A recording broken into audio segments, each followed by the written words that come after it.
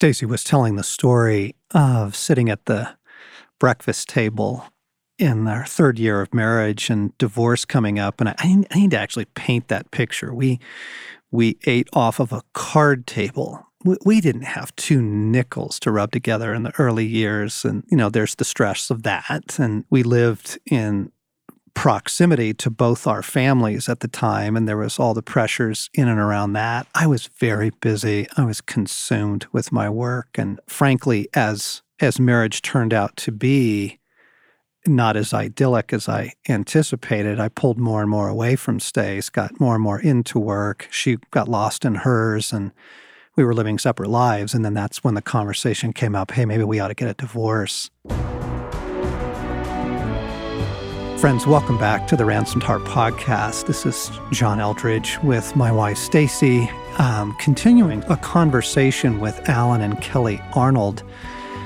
Many of you know Alan on our team here. Alan and Kelly married 20 years, Stace and I 34. I almost said 33 again.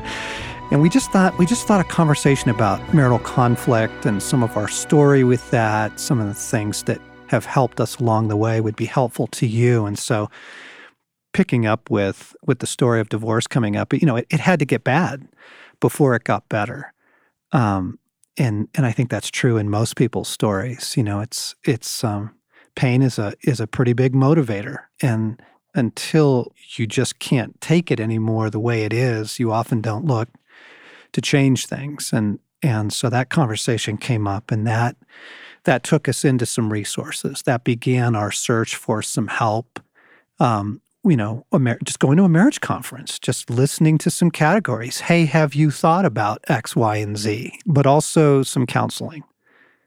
We did some marriage counseling, which was nominally. Yeah, nominal. Nominally helpful, to be honest. But pretty quickly realized, what we actually need is individual counseling. And I remember going and seeing a guy for the first time in my life. And again, this is that early epiphany of, oh my goodness, I have an internal world. I have fears and motives and wounds. I have repressed anger. I have been profoundly shaped by my past. And those things they're playing themselves out in our marriage. And to be honest, I don't remember a whole lot of what that first experience of counseling. I don't remember a whole lot. God bless you, counselors. I'm sure you were very helpful. But just that one thing of, John, take a look at what's compelling you into conflict. Take a look at what's compelling you to run away from conflict. Take a look at what's compelling you to just insist that you are right. I'm right. Take a look at these things, because there are things that are fueling these emotions. There are things that are fueling this conflict. And oh my goodness, what a helpful thing. Well, what you're naming is huge, because if you only want, which is all I wanted for a long time, external fixes. I want us to be happy. Yep. I want to come home and you be in a good mood. Yep. I don't want an argument. I want us to just enjoy each other, have fun. I used to tell Kelly that all the time. Let's just, all we need to do is have fun. Let's just make it fun. Why are we arguing? But it was all external. And as long as you go there, I think you never get internal healing. Internal healing is not accidental, and it doesn't just happen. And so what you're naming, John, that awareness and that ability and willingness to go there. And I grew up in a home where if you went to a counselor, boy, you kept that secret, because things were bad. You were really messed up, and it was a shame. It was a source of shame. It was not something you'd ever even tell anybody, and probably wouldn't even go, because that was you were at the edge of the cliff at that point. Yeah. Oh, yeah. That was in an alcoholic home. That was our culture. You do not talk about these things. And you certainly do not take this public, right? Family things stay in the family. And that just put an iron lid for me on any kind of external conversation until I became a Christian, got married, got into some counseling and realized, wait a second, this is super helpful. Things aren't going to fall apart if we talk about this stuff. And you realize everybody is broken and dealing with stuff too. So it's not you're the freak and everybody else's life is perfect. Although in so many church settings, I remember an elder at the church when Kelly and I were married, we went to this, and this was like a 70-year-old man and always smiling, always happy. And he came into our couples class, Sunday school class, and he talked about how we haven't ever had an argument in our marriage. My wife and I, we've been married 50 years and we've never had an argument. And when you find the right person, and so there was this illusion of, oh no, that's not very helpful. No. So what I'm hearing is that in order to begin is to start with yourself. That's what I'm hearing. And I'm looking forward to getting to what if the other person's really wrong. But that's more fun. Yeah. But really that you have to start with yourself and that you're not alone. I think that was really big for me because I would feel really alone and I didn't know how to talk to John about things. And then to grow into I am never alone. And I have an ally and an advocate who is fighting for our marriage more than I ever could. So just like to begin with your internal reality, to look at your own life, to look at my life, and it took a while. Like I was like you, Helen. I had the perfect childhood. I had the perfect family. It was Ozzy and Harriet personified. So I don't know what John's talking about.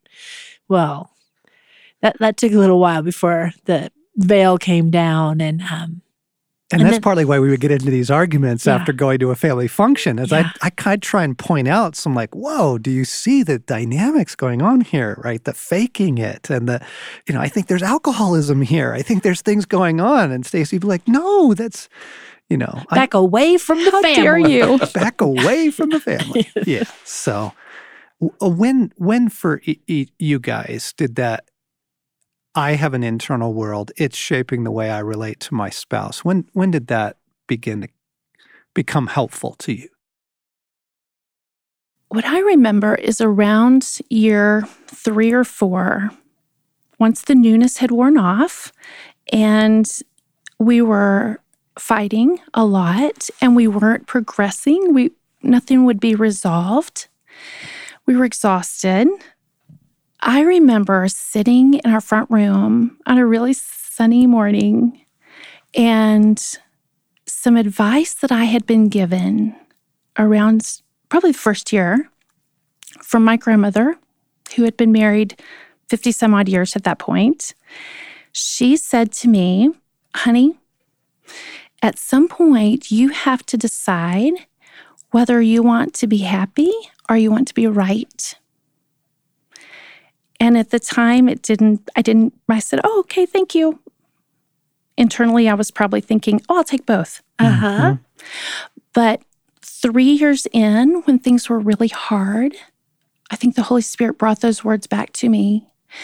And it was about that choice, but I also remember it being a bigger question, which was, something needs to be done. You need to choose differently. And I think it resonated so quickly because things were so hard. And I believe, guys, that the Holy Spirit just began to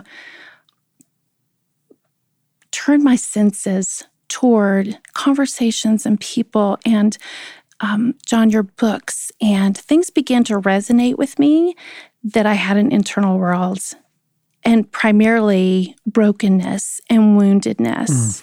And so it was the first awareness that I remember of, oh, maybe it is me. Maybe I need to look at me. And it was huge. And I remember being so consumed in my thoughts with it as I would drive and I would go around on my dailiness. I was pregnant with our first at the time. And I remember him just highlighting. And I consumed Ransomed Heart books and I other information that was about the heart. And even the revelation that there are things in your heart Yes. Yeah. And your heart is where all things dwell of your past. Huge. You got there way quicker than me. Like 3 years for you.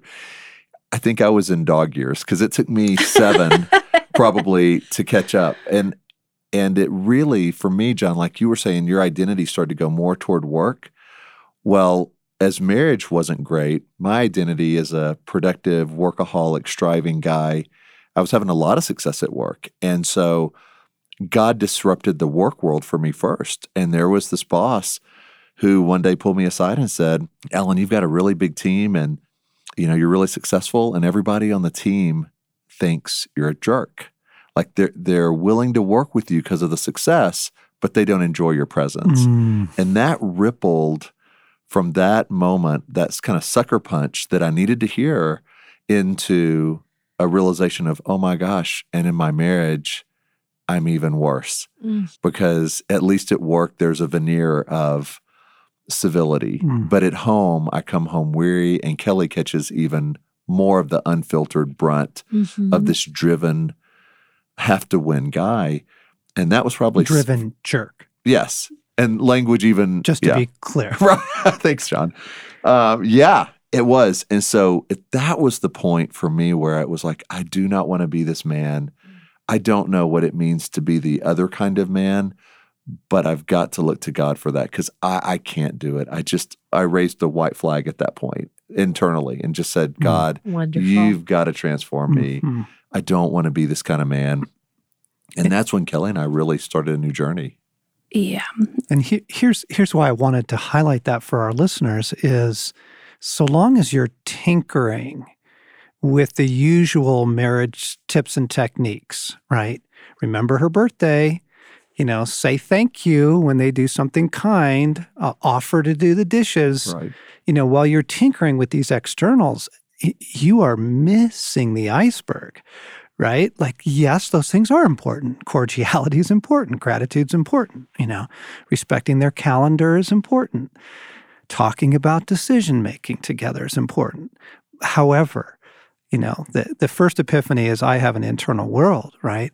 And the second epiphany is it is far more important that I deal with the log in my own eye before I try and deal with the speck in yours. Like, this actually is about me, and I need some help there, God. I need to look at that and own that. Like that is a huge step towards marital health because you're going below the waterline. You're not just tinkering with these little tips and techniques and little marital advice pieces, but you're actually beginning to deal with the man and the woman in the marriage, right? And as we deal with our own sin and our own brokenness, oh my gosh, the fruit of that as it begins to play out in a marriage can be really good.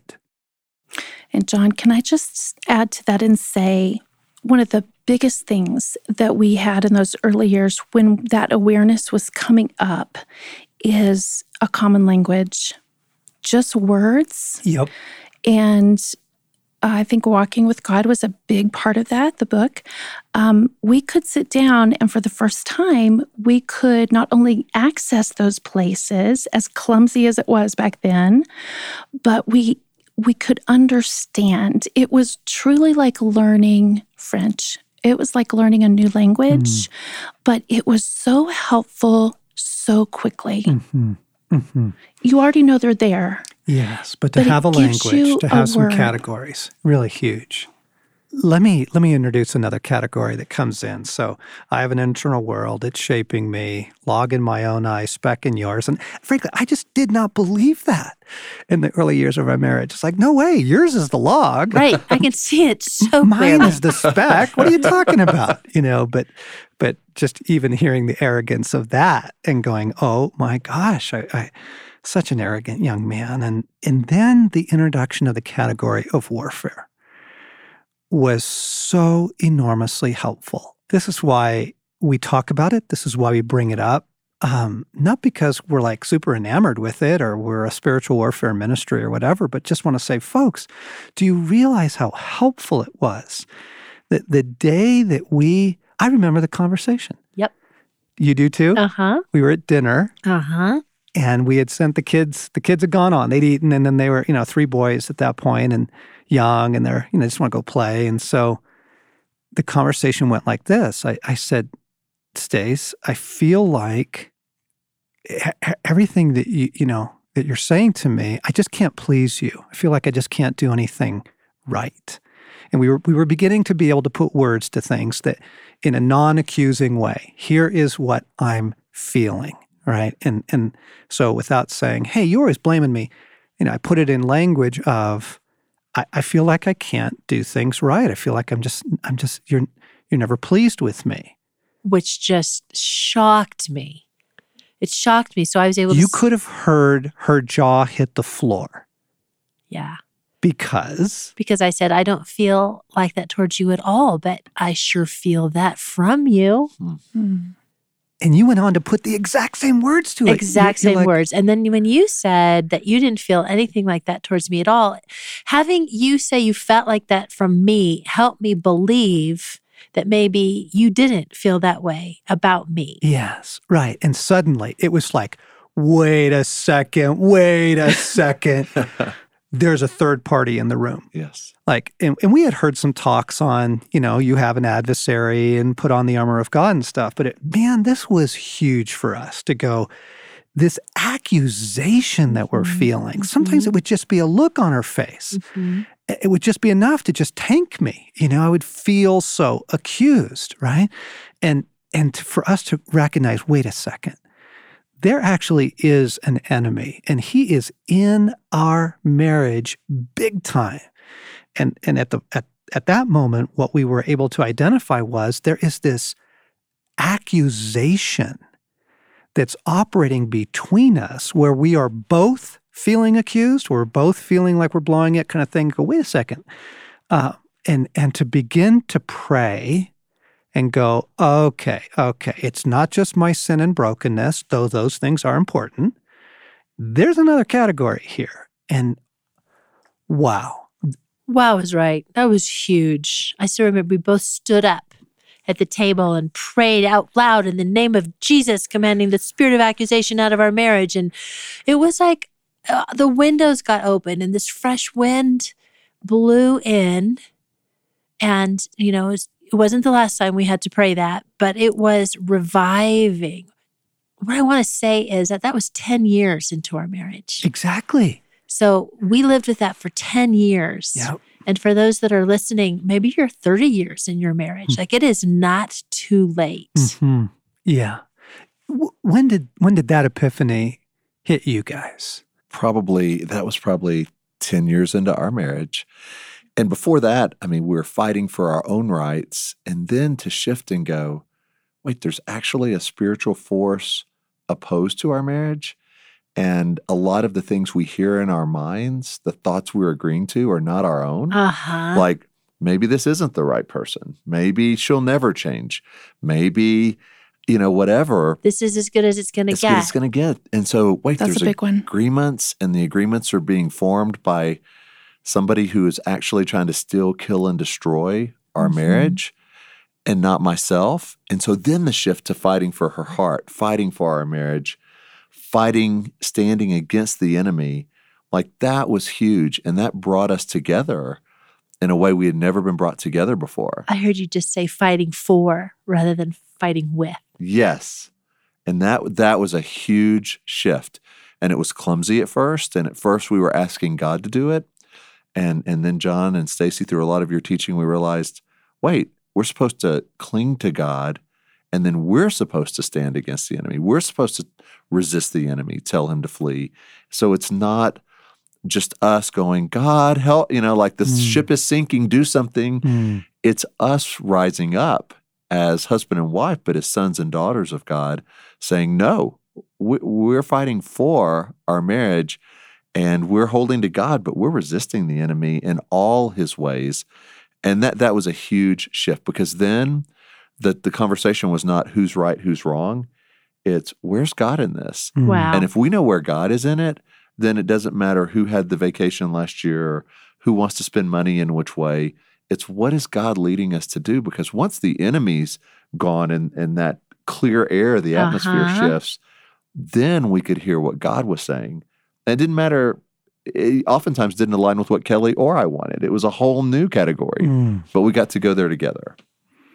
We did. We did. He used, I would say, that revelation to, for the first time, put us on the same side That's so of our good. marriage. That's It's really 10 years in. Yeah, it's big and it's awkward at first and it's a little clumsy, like you said, but learning to stand together. My heart is for you. Your heart is for me.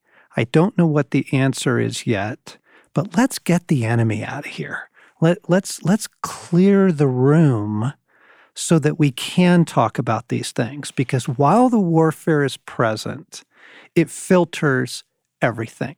It's like a plate of glass, and everything has got to pass through it. And when it's garbled when it comes through, your spouse may be trying to say something very loving and kind to you, but if anger's in the room, or accusations in the room, or betrayals in the room, you hear it through, Yes. and it comes through. And you sure feel it. You can feel it. You feel it. So that was a big, big turning point for us as well.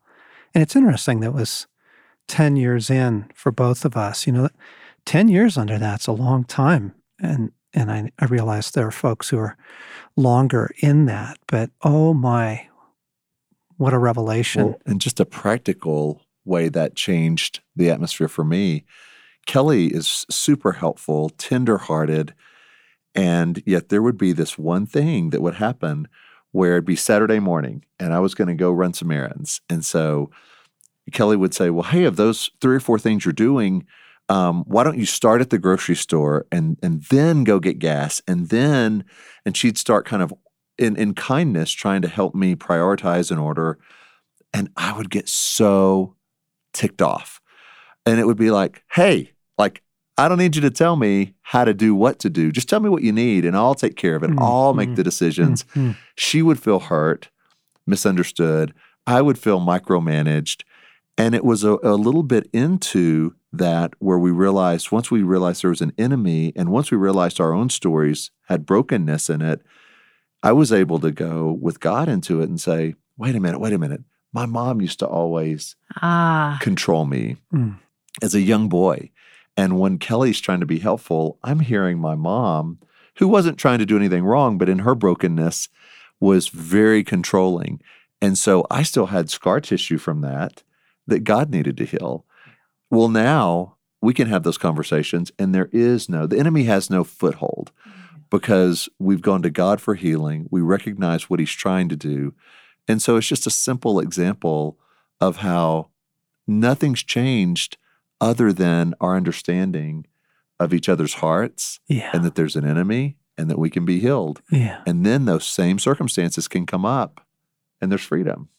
And there's so many examples like that for us where we had to get the warfare out of the way before healing, before even the language of restoration. I remember Neil Anderson came into our lives and reading his first couple of books, Victory Over the Darkness and The Bondage Breaker. And he's got a little prayer. He's got a little daily prayer, which compared now to the Ransomed Heart daily prayers, it's a paragraph, but it was so helpful. It was a beginning for us. It was just those first steps of, we are children of God. We resist you. You must leave. Like no place in our home. It's just the early steps of learning to clear that out.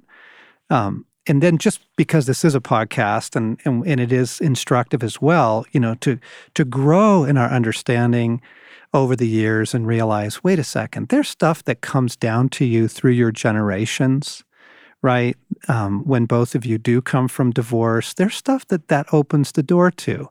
When you both come from alcoholic homes, there's things that got introduced into your marriage through the family line, and learning to renounce those things and pray about those things. We renounce, what is it, listener in your family line? Like we renounce adultery. We renounce betrayal. Has rage been a huge part of the generational story? We renounce rage. We take our stand here.